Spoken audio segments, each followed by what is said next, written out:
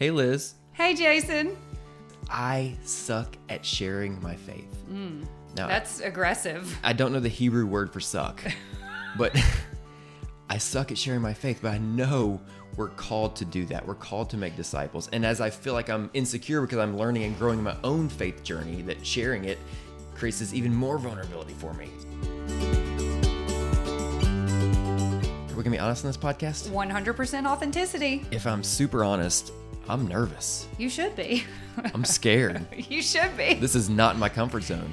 But I know that God wants to do far more in our lives.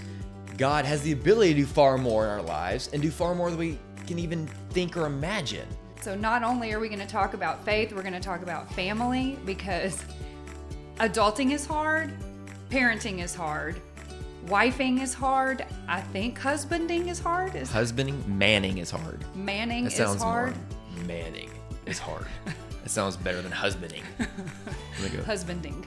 But through the struggle, we learn to lean into the Lord, and hopefully our listeners can glean some insight, what to do, what not to do. They can learn from our mistakes and hopefully maybe learn from our successes as well. Or even laugh at our messiness, right? Oh, 100%, because we are super messy, especially me.